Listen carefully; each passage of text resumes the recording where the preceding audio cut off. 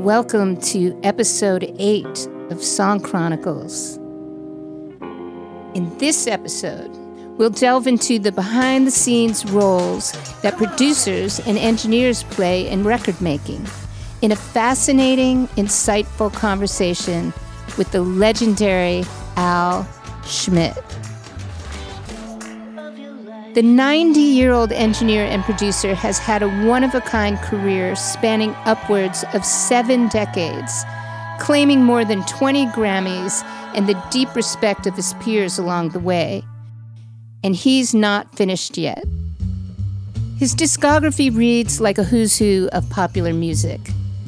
Frank Sinatra, Duke Ellington, Sam Cooke, Barbra Streisand, Henry Mancini, Ray Charles, Bob Dylan, Paul McCartney, Shelby Lynne, Willie Nelson, Neil Young, Steely Dan, Celine Dion, Quincy Jones, Toto, Jackson Browne, Jefferson Airplane, and Queen Latifah. And that's just scratching the surface of his long, illustrious career, which you can also read about in his memoir, On the Record, written with Maureen Droney. I met Al when he came to speak to the students of the Blackbird Academy's audio engineering program that I took last year in Nashville. This conversation took place on August 4th. Al talks about how he got a start in the music business, the pivotal role Duke Ellington played in his career, his engineering style, and what he hated about being a producer. Song Chronicles is proud to present a conversation with Al Schmitt.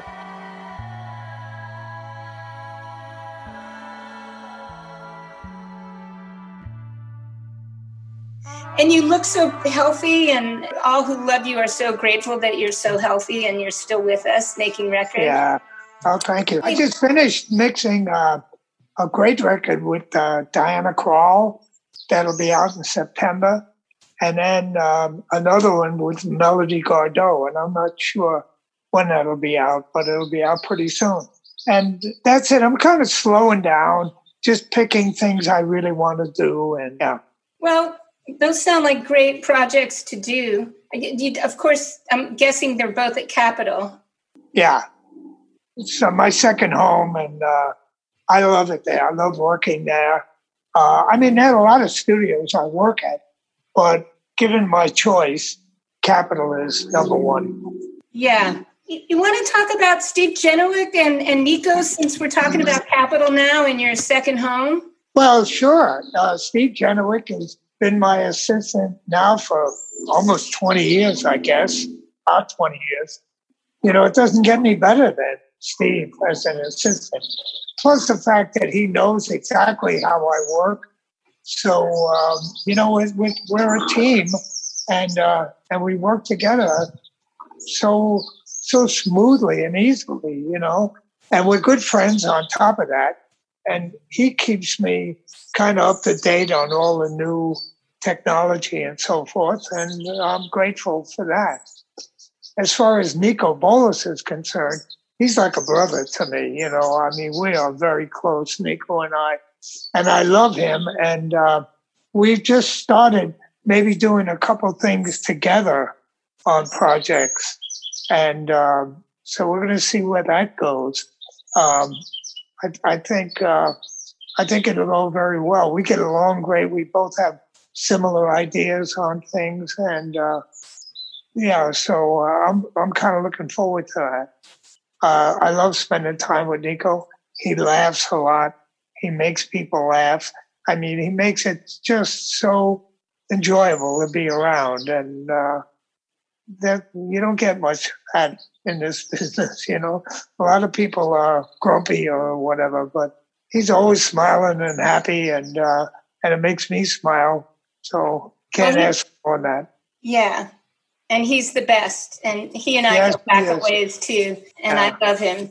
So there's so much to talk about. I do want to jump back to a little side footnote that a lot of people don't know, but you were a boxer at one point, weren't you?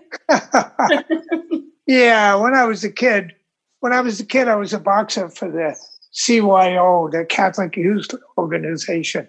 And then when I went into the Navy, I got on the Navy boxing team, and I was on the Navy boxing team for about 6 months. And then I had my nose broken pretty bad, and so that was the end of my boxing career.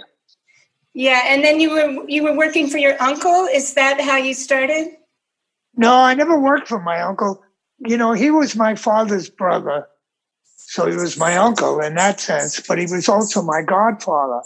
And he didn't have any children. And from the time my father would bring me over to see him, we lived in Brooklyn. His studio was in Manhattan.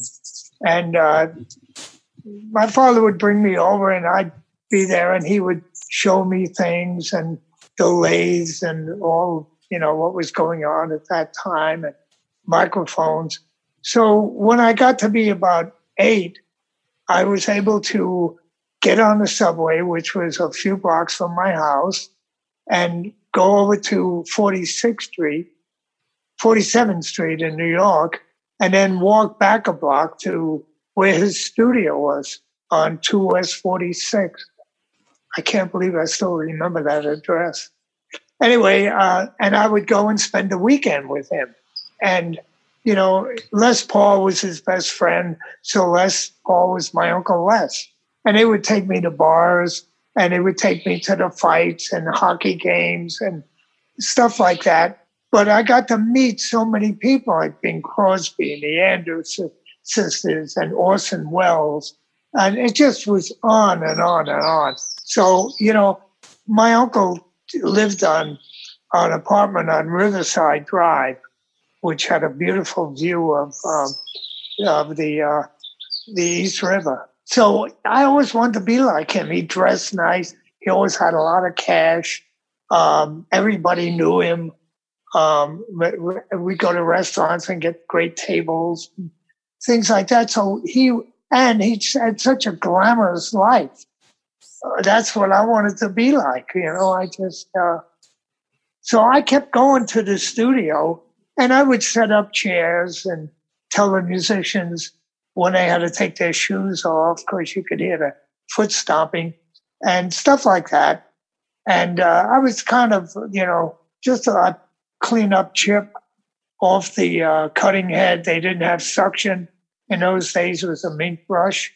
So I would do that. It's just on and on, things like that. It was just glamorous.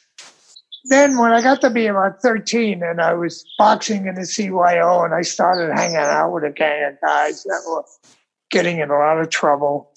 So on my 17th birthday, I got my parents to sign me a letter so I could go in the Navy at 17, and they did. So I was in the Navy for a few years. When I came out of the Navy, I was home for a couple of weeks, and I didn't know what I was going to do. I was thinking of going back to college, but the phone rang, and it was my uncle. And he said a friend of his had a recording studio, and they were looking for an apprentice. Would I be interested? And I said, boy, you bet I would. I didn't have any plans other than school. So fine, he set up the appointment. I went over.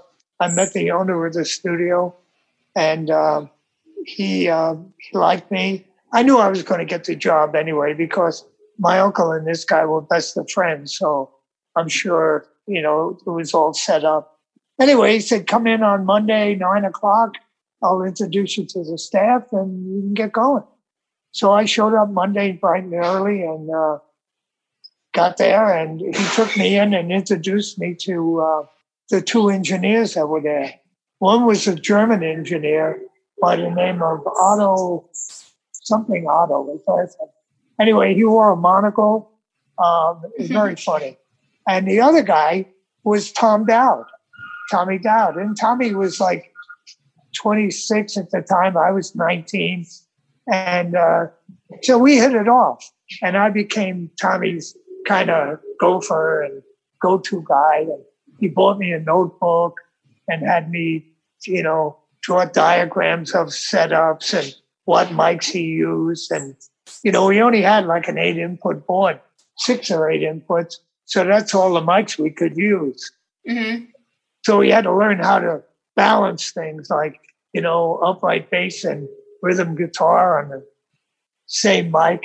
And then sometimes even piano and upright bass we'd put on a stool, and then we'd have the mic between the piano and the upright bass, and we'd go in and listen, and we'd go out, move the mic if we needed a little more piano closer to the piano, and listen again until we got a balance between the two. And that was the way I was taught. I was taught to go out, listen to what's out there, then come in and try to capture what you're hearing out there.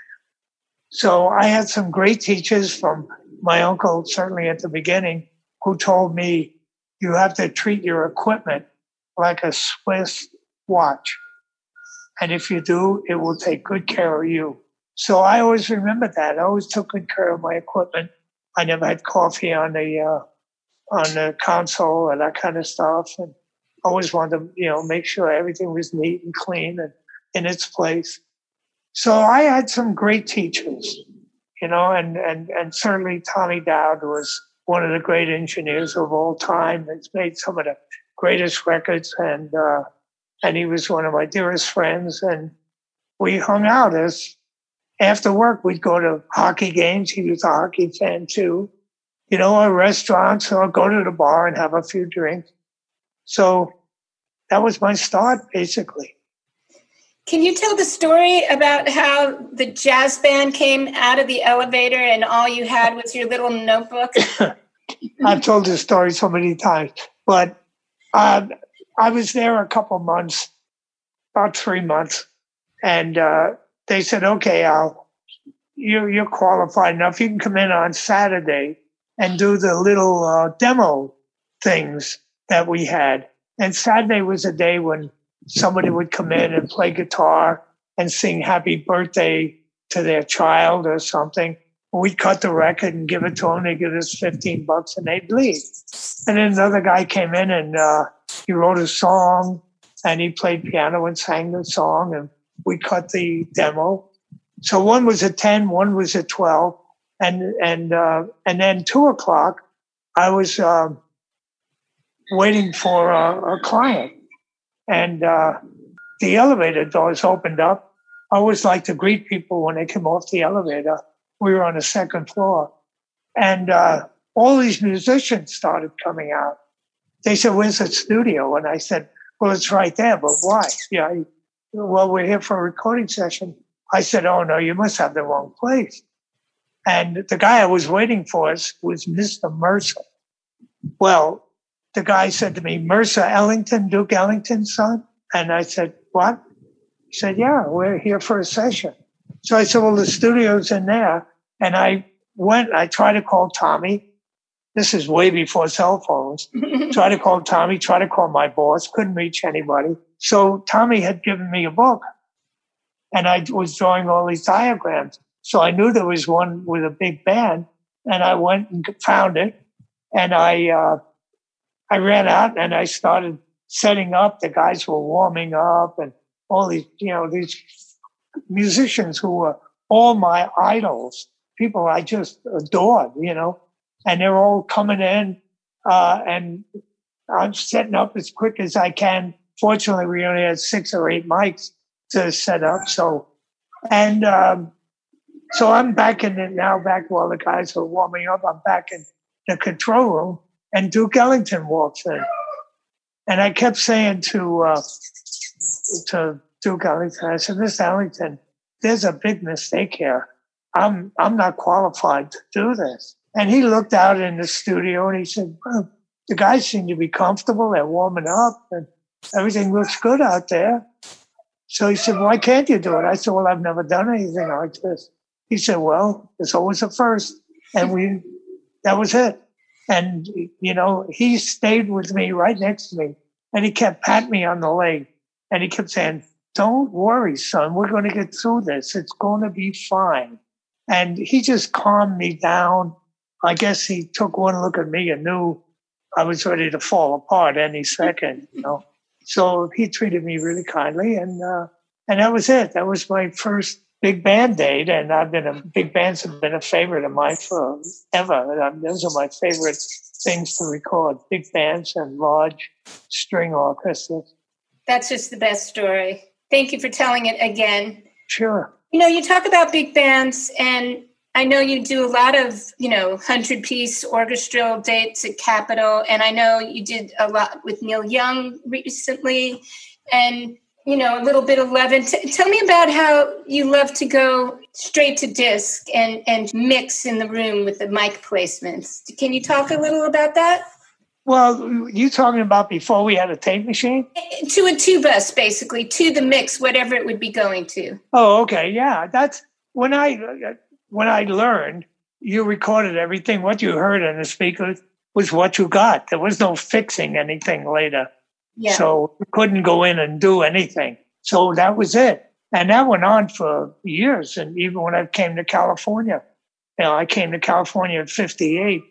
And, we everything we did was mono and 2-track. And what you heard was what you got. There was no mixing or fixing stuff later.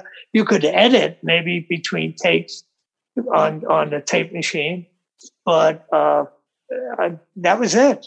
So, we just learned.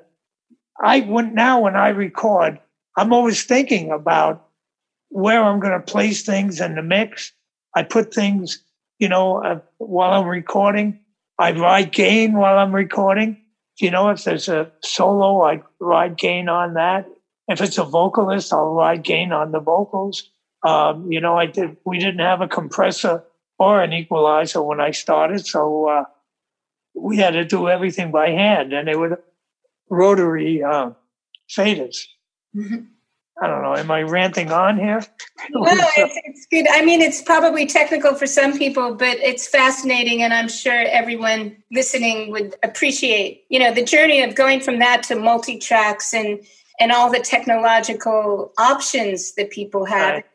It seems like you still love doing it in the way where it's right the first time. You don't have to. Yeah, exactly. That's what I do. And so when we get into mix, it's just about mixed. We know where everything's going to be laid out. And I've written if it's a big band and the trumpets, it's a big tooty thing and everybody's playing at once. And then they go to Harmon mutes. Steve Genowick will cue me. He'll say, Al, in 2 bars, they go to Harmon mutes. So I know then that after they play the tutti part, they're going to Harmon mutes. I got to bring up the Harmon mutes, and I bring them up to tape or to Pro Tools, whatever we're using. So I ride gain on things as it's going down. Mm-hmm. So later on, that's all done. So you made a jump from being a recording engineer, and then you pitched yourself to be the producer, and then you got the gig to be the producer, but because of the union, you weren't allowed to touch the board anymore. Producer. Yeah, at RCA, when they promoted me to the A&R department as a producer, that was it. I couldn't touch the board anymore, and that went on for 6-7 years, and I hated it because I could reach over and do something, like on the Echo or whatever, in a spot, and then they would call me up on the carpet for touching the board. But it was, by the time I told the engineer what I wanted, and he was going to do it, it was too late. So, I kept getting called up on the carpet. Anyway, so I wound up producing a bunch of acts for RCA, and I was at one point producing Eddie Fisher in the afternoon and the Jefferson Airplane at night. I was working, with Eddie would be 2 to 5, and then Jefferson Airplane would be 8 till 3, 4 in the morning. And by the time I got home, I'd get a little sleep. I'd have to come back to work because I had 11 artists that I was taking care of. So I had to do budgets. I had to hire arrangers for artists. I had to find songs. Not all artists wrote their own songs. Guys like Eddie Fisher didn't write songs. And So it was killing me. And I called my boss at that time in New York, and I said, Ernie, you got to get somebody in here to do Eddie Fisher. And I told him, I said, I'm doing Eddie. I'm doing the Jefferson Airplane. I'm working till 4 a.m. I get a little 2-3 hours sleep, and I'm back at it again. And if you could get somebody to do Eddie Fisher, that would be great. And he said to me, Al, truck drivers do it. And it just stopped me cold in my tracks. And I said, really? She says, yeah. And I said, well, get yourself a couple of truck drivers. I quit. And I sent him my letter of resignation the next morning. I gave him 2 weeks notice, and that was it. So I was home for 2 weeks, having no idea what I was going to do. I can't believe I quit my job, a great job. And, it was nuts. But I got a call from the Jefferson Airplane, the management, and they said, look, Al, they love working with you, and there's nobody at RCA they want to work with. And RCA said they'll give you a fee and points if you produce the record. So I said, sure. So that was it. I went in, I finished After Bathing at Baxter's, and that did very well. I wound up doing 4 albums with the Airplane as a producer. I worked a lot for their company too, Grunt Records. I did a bunch of records for them. So I started getting busy, and people were calling me, to produce some records, and Tommy LaPuma and I were close friends, and he was a music publisher at one time. I mean, he brought me songs for my artists, but we became really good friends, and we started hanging out together all the time. Then he became a producer, and he had a couple of hits. He did Guantanamero, which was a big hit. Anyway, he was doing a record with Dave Mason, mm-hmm. and Bruce Bodnick was engineering it. And Bruce had a prior commitment to start the Doors record on a certain date, and he had to leave. So Tommy didn't know what he was going to do, and he finally said, "Hey, Al, you were a good engineer. Why don't you do it?" I said, "Oh, Tommy, I couldn't do it." I forgot. So he said, "No, it's like riding a bike." So I said, "All right, if I feel I'm not doing well, you got to let me go. And if you feel I'm not doing well, you got to let me go." So he said, agreed. He shook hands. We were dear friends. And I mixed Alone Together. And while I was mixing it, I realized how much I missed hands on the board. And so it got me back into engineering. And then I did Late for the Sky with Jackson Browne, which I co-produced and engineered. And I did On the Beach with Neil, and which I co-produced and engineered. So I was getting a lot of work.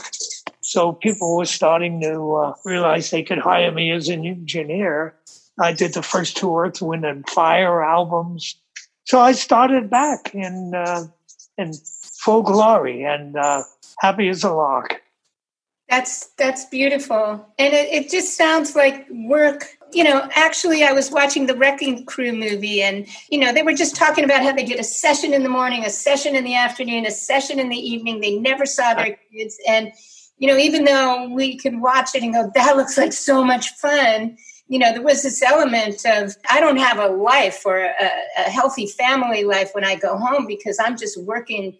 Do you feel like you're able to get balance in your life with work? Oh, yeah, absolutely. You know what? I'm at a point now where if I want to do something, I do, and if I don't, I don't. But the great thing about being an engineer at RCA was I would go in Monday and I would have maybe 9 to 12 Ike and Tina Turner and the Ikettes, and then from 2 to 5, there was a singer by the name of Gogi Grant, and I would record her with a big band. And then 8 to 11, it would be Henry Mancini. And then the following day, it would be something else in the morning, a polka band. And in the afternoon, it would be Jascha Heifetz and Rubenstein. And then at night, Billy Eckstein and Billy May. So I got to do all kinds of music. Music, I didn't like polka music at all, but I would concentrate on getting the best accordion polka sound that they've ever heard, and that was my motivation, because I didn't like polka music at all, but I did my best to get them, to record it and record it well. And it's an amazing service to be able to walk into a room and know that you're in the best hands you can possibly be in, whatever music you're doing. So I'm sure they were very grateful, and probably didn't know you didn't like polka at the time. No, they didn't. I didn't say anything, but not everything we did was joyful or really looking forward to it. Mancini dates were always incredible. Yeah, I was just going to ask you. You read my mind. Can you talk? Those are just incredible sounding recordings. Can you talk about that? Sure.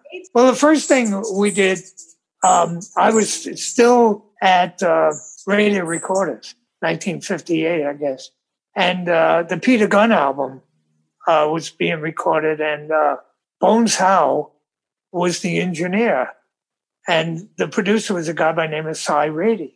And for something happened after they did the first 4 songs or so, and they kind of parted ways. I don't know exactly what the reason was, but they did. And he asked for me. So I started doing Mancini. And then, because of him and another producer at RCA, Dick Pierce, I started doing a lot of the RCA work at Radio Recorders. And then RCA opened their studio in the NBC building on Sunset and Vine, and they hired me. I was the first engineer they hired. So I went over there, and there were 2 rooms, one large room, one a little smaller, and they were 2 of the best sounding rooms I'd ever worked in. And that's where all those great Mancini things were done, in those rooms. Great. Yeah, so it's back to the room again too, because the room seems to be another one of the players in the whole sound. Well, the room, one of the things that I do, I don't know, more and more people I think are doing it now, but almost every microphone I put up is in Omni. I like the bleed, and if you have good microphones, really good microphones, and you get bleed, it's a good bleed. You're getting the room and all. If you have cheap microphones or little mono microphones, that you don't get that, or you get cheap bleed, and nobody wants that. So the bleed is what gives, because I'm taking so much of the room, it gives the depth of what I'm doing. And anyway, so I've always been an experimenter with microphones and how to set up things. And, I remember at RCA, I would set up a big band one day, and the next day I'd set them up exactly the opposite. And I'd move them around the room until I got the best place, And I was doing Harry James, and I did about 6 or 7 albums with Harry James, big band. Yeah. So I was in demand. People wanted me all the time, and it was nice, except I was, as I say, I was working hard. Bill Putnam, who owned United Recording, wanted to hire me. I did country and western, part of Volume 2, Ray Charles, and he had done the first one. And then I did Ray Charles and Betty Carter, that album. And so he was thinking of backing off, and he wanted to hire me to go to work for United. And so I went and talked to my boss, Steve Scholes. He's the guy that signed Elvis to RCA for $35,000. Amazing. Anyway, he was a sweet man, nice man. And I told him what was going to happen. I wanted to get into production because in those days I felt the producers were getting all the credit. So he said, okay, but you have to bring someone in and train someone to record Henry Mancini. So a friend of mine that worked at Radio Recorders, Jim Malloy, I called him on the phone and talked to him, and I got him a job at RCA, and then I sat with him on all the Mancini dates there for a while. And he's the guy that wound up doing the Pink Panther theme. And yeah, he became a really good engineer and a very good record producer, and moved to Nashville and did a lot of country records. Anyway. Yeah. Well, for people who aren't, familiar with microphones, Omni, which you said is that's where it can pick up everything all around the mic instead of what's directly in front of the mic. Yeah, or like a ribbon mic, like a 44 DX that's open front and back, or any of the Royal mics that are open front and back. Those are great microphones, and you still get some room. You get air, and it's hard to describe it.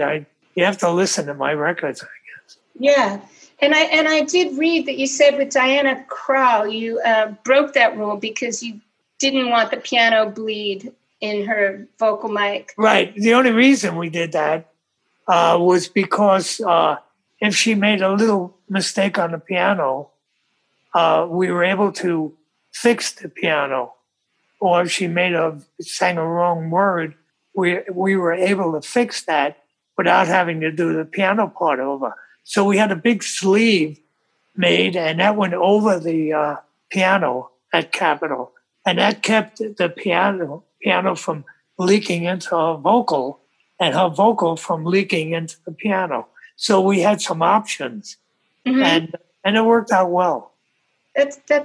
That's interesting. I spoke to Lou Adler, and he said when he recorded Tapestry with my mother, they didn't always get piano and vocal takes because he felt like her vocals felt like the piano playing was better when she wasn't thinking about singing at the same time, and vice versa, which can happen with musicians. But I guess you're putting a lot of faith in the performance integrity of the people you're working with and their ability to communicate. Yeah, absolutely. Hank Sacalo was the engineer on Your Mom's record, on Tapestry. And he's one of my dearest friends. I talk to him once a week. He's like the rest of us, locked down. But he's a great engineer, and he worked with me at RCA after that a lot. He was one of my guys that do all the Eddie Fisher work with me. So, yeah, he's a great engineer, and that's a great album. I appreciate that. Well, there's also this thing that you said at Blackbird when I was there before we were all in lockdown. You said that there's a way you mic the piano that came from a mistake once, where you put a mic and it fell, and you realized it fell and it was a really good sound, and that you've been miking the piano that way ever since. Well, I don't remember that story. Wow. God. Well, I'll remember it if you tell me where you placed the mics on the piano. Well, now I put them both over the keys, over the hammers.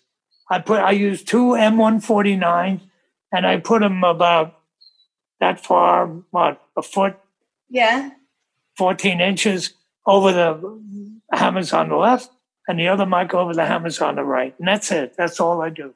Okay, I'm wondering if there was ever a third mic in there, but probably not. Sometimes I would use a third mic on the low end, way down at the piano, but most of the time I didn't. On most sessions, just two mics.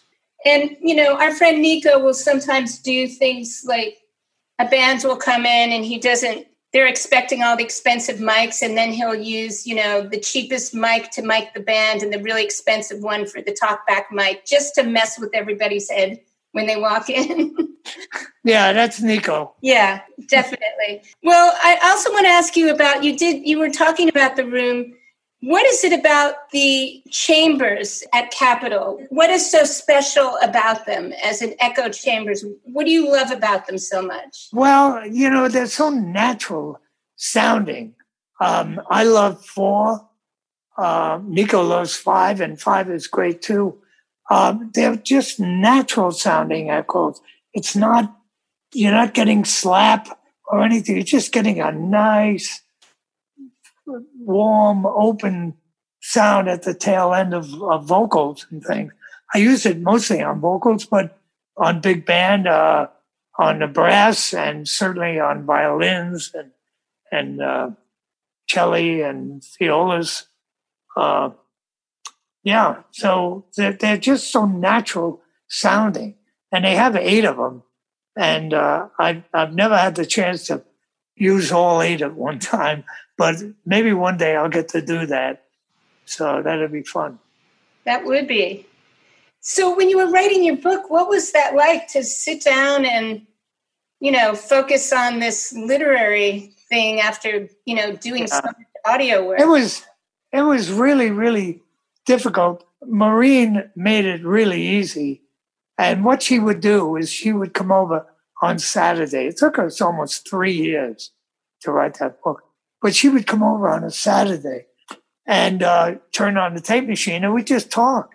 And she'd ask me about things, and and then things would pop into my head.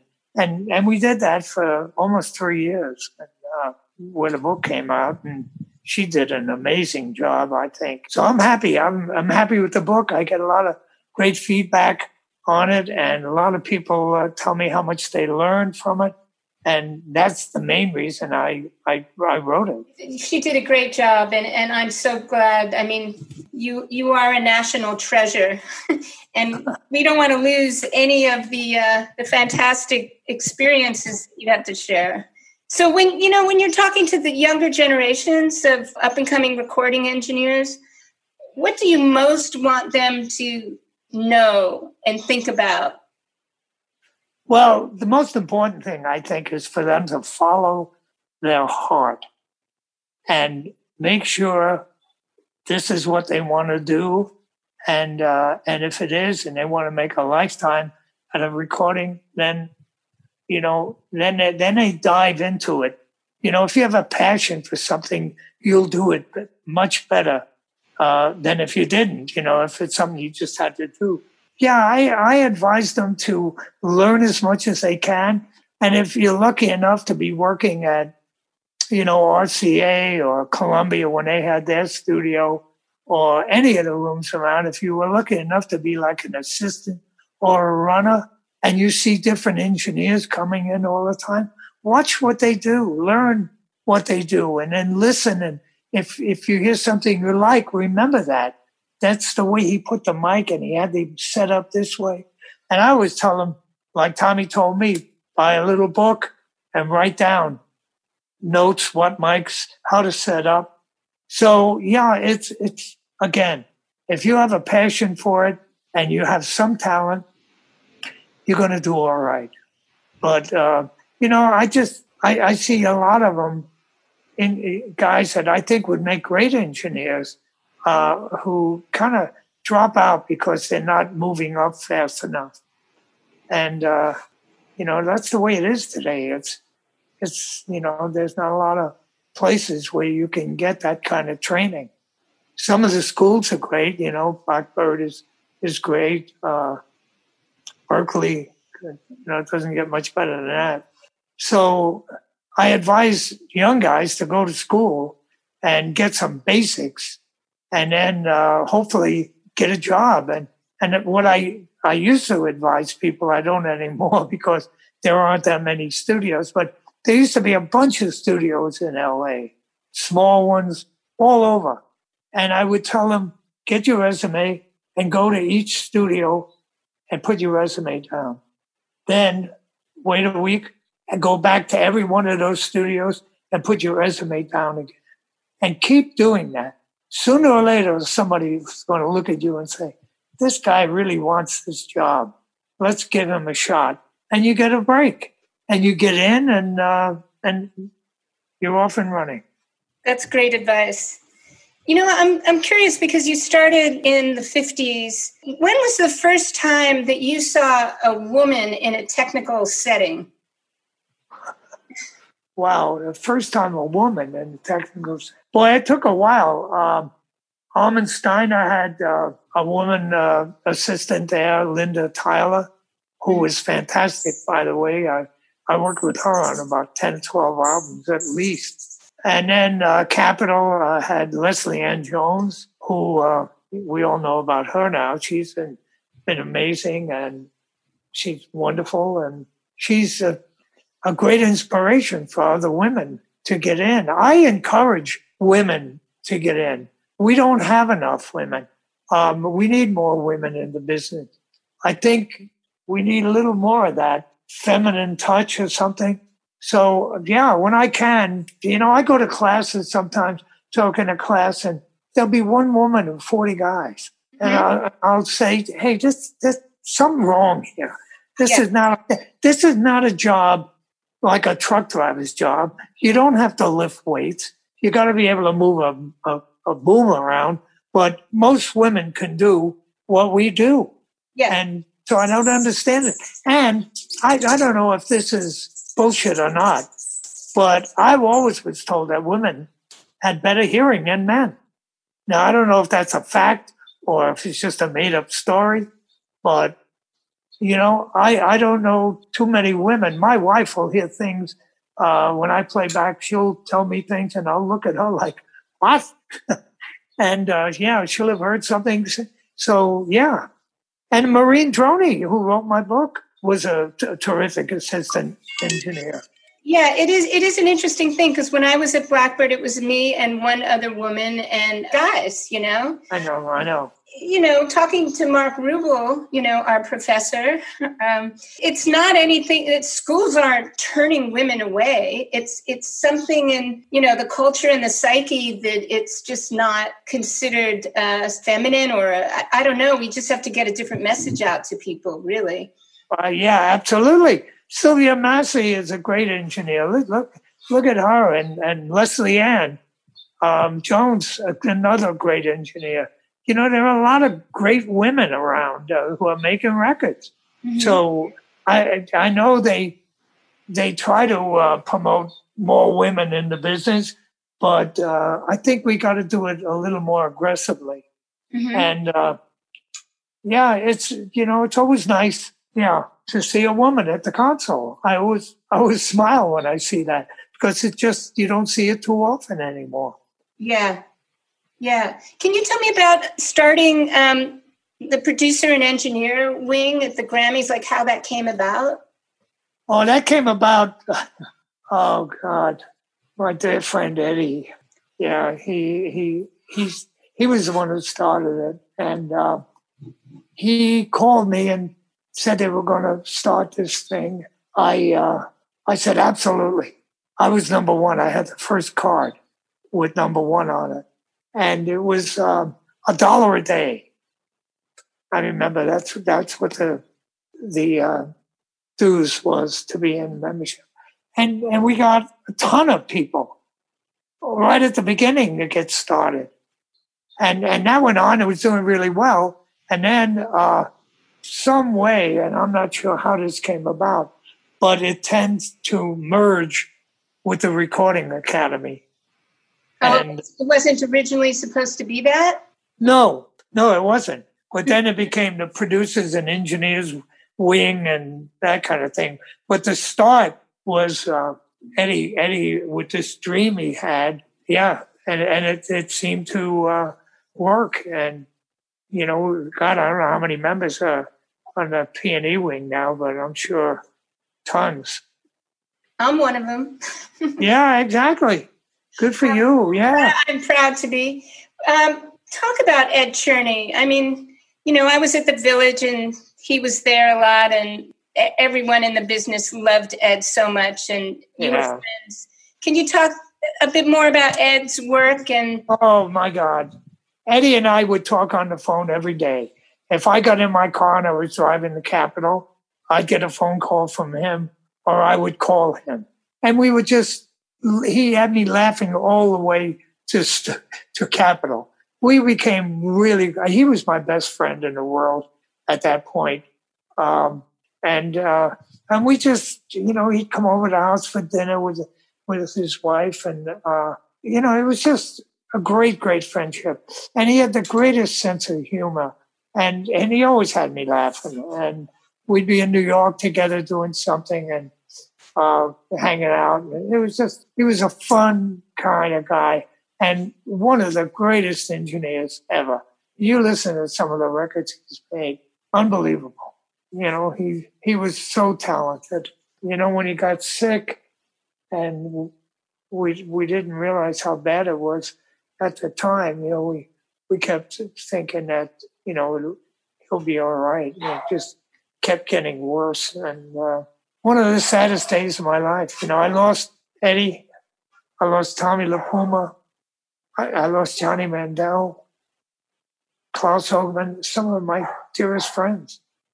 That's the problem with getting older. You start losing some of the people along the way.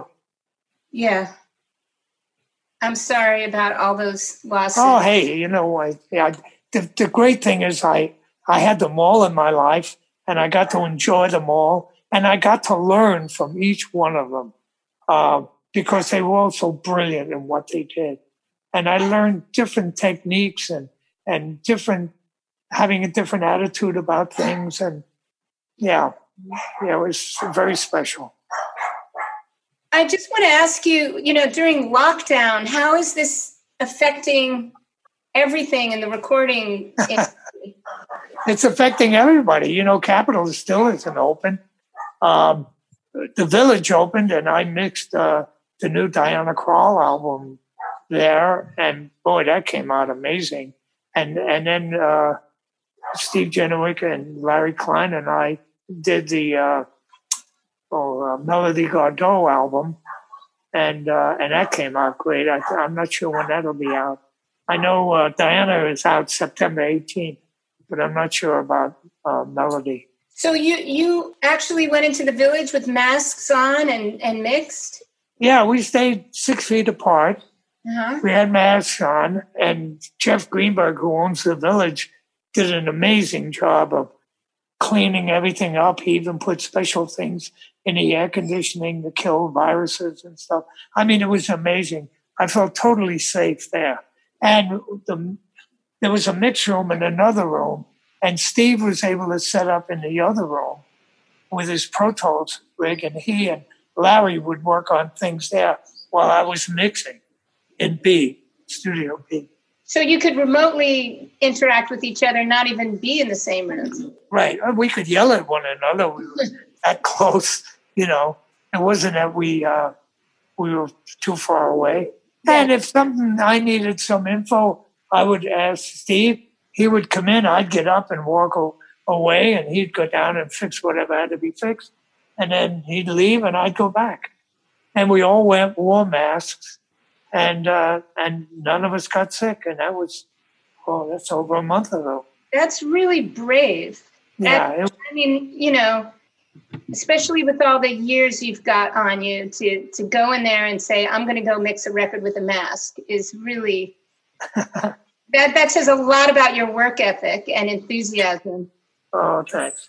I never missed a date ever for being sick. I remember one day I was on a session. I was so sick. Every time they'd had a 5-minute break, I'd run into the bathroom and upchuck, and then come back and go back to working. So I don't know if I got anybody else sick doing that, but those were the days when no matter what, I was going to be there. You could always count on me. So, and I'm still that way. I'm always on time. I hate people that are late. I don't hate them. I dislike them.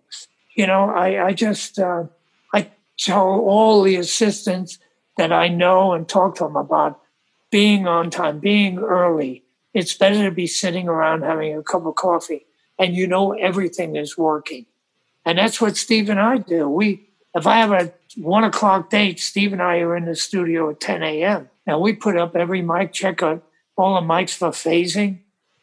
We check all the chambers. Everything is checked out. So if it's a 1 o'clock date, by 12:30, Steve and I are having a cup of coffee. We know everything's working, and the musicians are just starting to show up. And then the other thing we do is, if the bass player walks in early, I put him in and I said, play a little.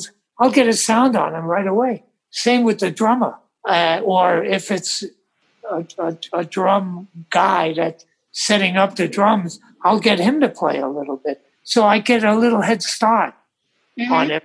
So when the downbeat comes, we're ready to go. And then I go out and I listen in the studio to what's going on. I stand right by the arranger, and then I come in, and my job is to capture what I heard out there. And I try to do that the best I can. Well, it shows. And I was thinking when I was doing the Zoom session, I thought, okay, I know Al is at least be there an hour ahead of time. Does that apply to Zoom? I was there 10 minutes early. But, right now, with all the political and social landscape of everything going on, and you having worked with Sam Cooke and been around all those jazzers and, the whole landscape of music and socio-politics in the 60s. How do you see music? How do you see what you do in the studio and the music and the musicians coming in as in some way being connected to the larger thing in the world of what's going on now, rather than just a consumer-based thing, of going out to sell records? Whoa, boy, that's a tough one. Can you repeat the question one more time? Yeah. Okay, so you were working with Sam Cooke, Yeah. You were working with Sinatra. You were working with people, Ray Charles, people who during the civil rights movement in the 60s, and they weren't just making music for consumers who wanted to hear the music. They were representative of a voice of people and their lives, and some of the songs that they sung also became like, theme songs of the times. So how in your mind, does that relate to records that are either being made now, could be made now, in the future, post-pandemic will be made? I mean, because the way things have moved, everything's become very compartmentalized, where it used to... Exactly. The greatest thing about Sam Cooke and Frank Sinatra, and they are two of the most imitated singers in the world. And the thing about them is that you captured everything at one time. And if there was a little mistake somewhere, it didn't matter because the emotion was there. Frank Sinatra, he, every so often he'd go off pitch, but didn't matter, and with Sam, he had such a good time in the studio recording, and it reflected in the music. So those guys were my idols. And what's happening today is everything's got to be perfect. You pitch the voice till it's perfect. And nobody sings like that. Nobody, not even the great old singers. Everybody had little intonation problems at times. So, we fix everything. We take the heart out of a lot of the music. And that's a big disappointment to me. And I try to stay away from those kinds of things if possible. The nitpicking of little things, taking a T from one place and adding it to a word somewhere else, things like that. It's beyond me. I could never go that way or do that. So I leave that up to other people. Well, that's interesting you say. I mean, it brings me to, if you're working with an artist who isn't, have you ever worked with an artist who isn't trusting you and is telling you how to do it against the way you feel to do it? Yeah, a few times, but I won't mention any names. Okay. But, we have arguments and that's it. And you know what? My line is always, look, if you're not happy with me, let me know. And I'm happy to walk. Right. Well, I think they probably welcome that you have an opinion because that's so much more valuable than somebody just agreeing with everything they say. Yeah, I agree. This has been so wonderful. I'm trying to think if there's anything else. We've covered so many things. I did hear a story once. I don't know if it's something you want to talk about or not, but I did hear a story from someone that you once had fallen off a ladder and it temporarily affected your hearing. Yeah. And I lost a lot of the hearing in my left ear I fell off a ladder. I just moved into a house, and the ladder in the garage, and it slipped out, and I fell and hit the back of my head. I was in the hospital for a while, and I had a lot of trouble, and I didn't think I could engineer anymore. So I talked to Mo Austin, who was running Warner Brothers. Mm-hmm. And then Mo set me up with a couple of producers. And I wound up working on Dune. Remember the movie Dune? Yes, I do. Yeah.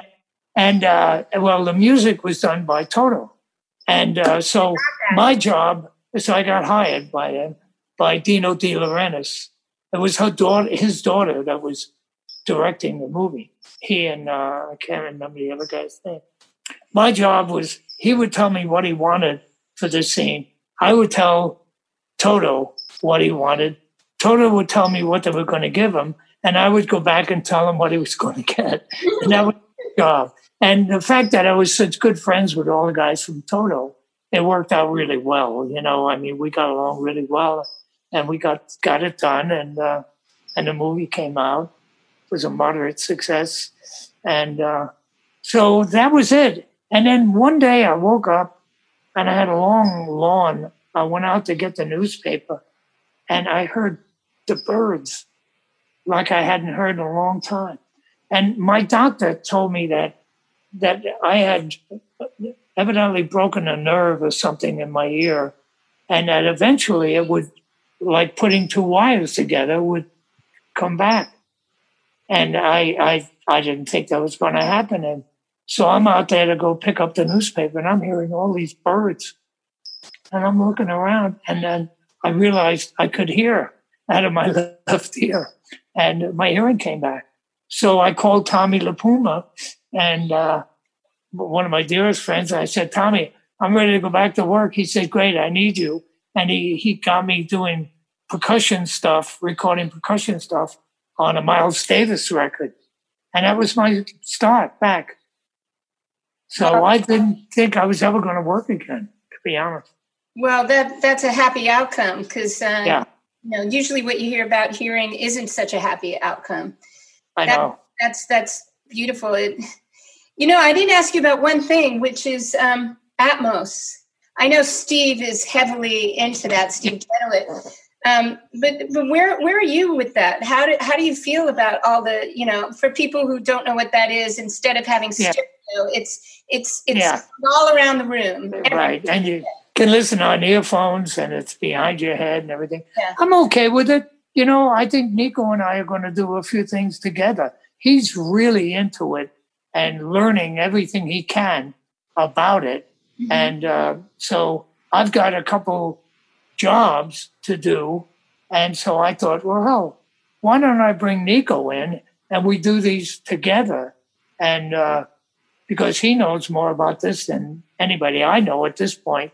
And we can come up with a nice product, and, I'll split whatever with him. And so we're okay with that. We're going to start doing that. I think we got some things coming up beginning of September.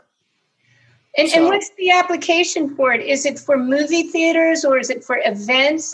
Well, we don't know at this point. A lot of people are having it done just to have it, because they want to then find out where it's going to go and how successful it will be. I think earphones are going to be a big part of it, because kids can plug in and put the earphones on, and they'll hear stuff behind them and on top of their head. So that may be a big factor, that they can hear stuff like that.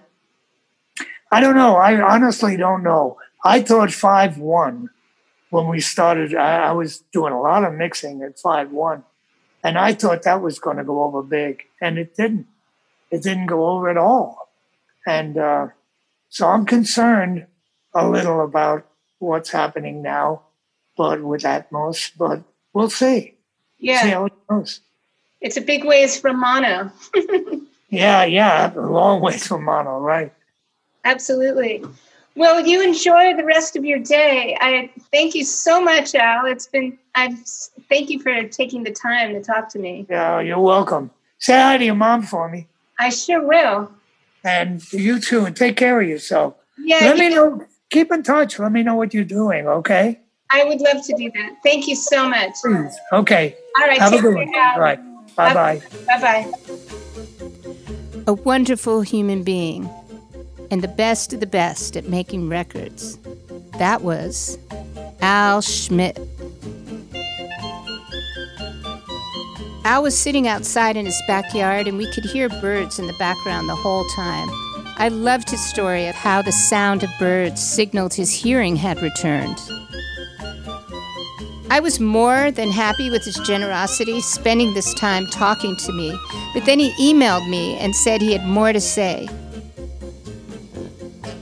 So we spoke again 3 days later on August 7th. Tune in for part 2 next week.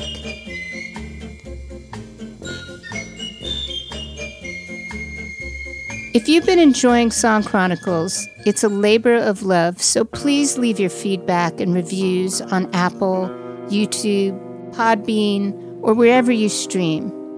I'm your host, Louise Goffin. Thanks for listening.